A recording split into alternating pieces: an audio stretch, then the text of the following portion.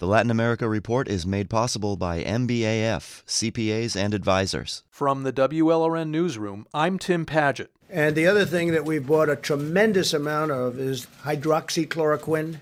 That's President Trump this month at the White House, touting the anti-malarial drug that he insists is the most promising treatment for the new coronavirus, or COVID-19. Nosotros tenemos todas las capacidades para suministrar el Sistema Nacional de Salud, tanto en Cuba. That's Eduardo Martinez, head of Cuba's state-run biotech and pharmaceutical industry. He's touting Cuba's anti-dengue drug, interferon alpha-2b, which Cuba insists is a COVID-19 wonder drug. Until studies demonstrate that there is clear benefit, you're just shooting in the dark.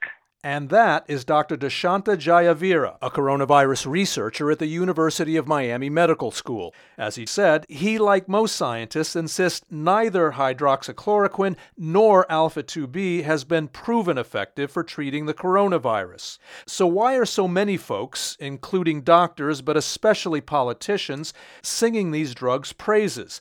The reason is part pandemic desperation and part Cold War. Breathing was very challenging. I really thought my end was there. To me, the drug saved my life.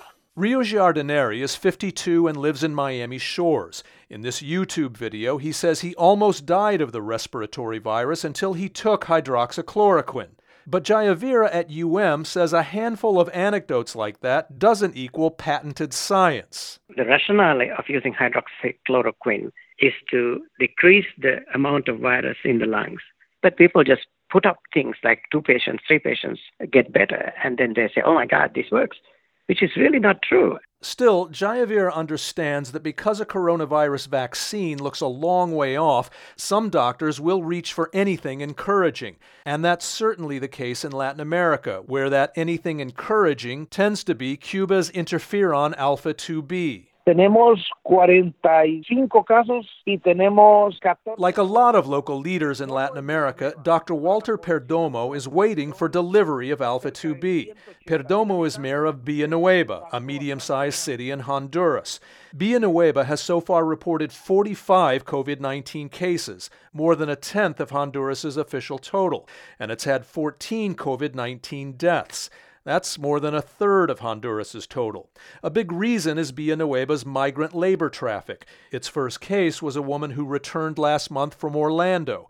But another factor is Honduras's threadbare public health infrastructure. Que apenas va a tener 4 respiradores y una capacidad apenas de... In our whole metro area, there are barely enough ventilators and intensive care units for half the cases we have already, Perdomo told me. So if you were us, you too would buy Cuba's drug.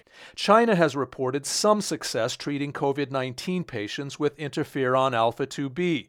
But China has a stake in that success. It's helping Cuba develop the drug.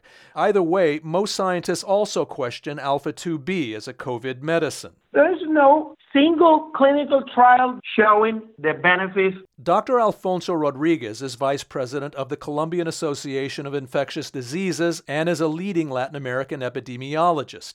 He says interferon alpha-2b may show some antiviral benefits. But we need to focus on combination therapies that include 3 or 4 or even more drugs. There is no magic solution. But that magic solution isn't just a medical goal for many people. It is a political one, too.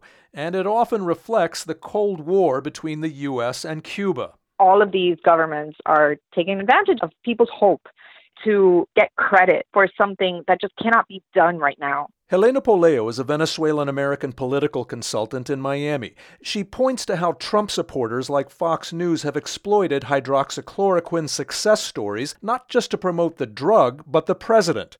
Poleo says Communist Cuba's interferon alpha-2b is likewise being extolled around the world by left-wing supporters. The Cuban regime has always said that they were better than the rest of the world in their medical research.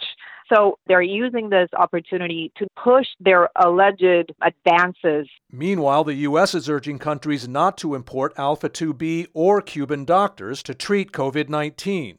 Last Friday, though, one drug did emerge as a more likely coronavirus treatment. It's called remdesivir. It's being touted not by conservatives or communists, but by scientists. I'm Tim Paget in Miami. The Latin America Report is made possible by MBAF, CPAs and advisors.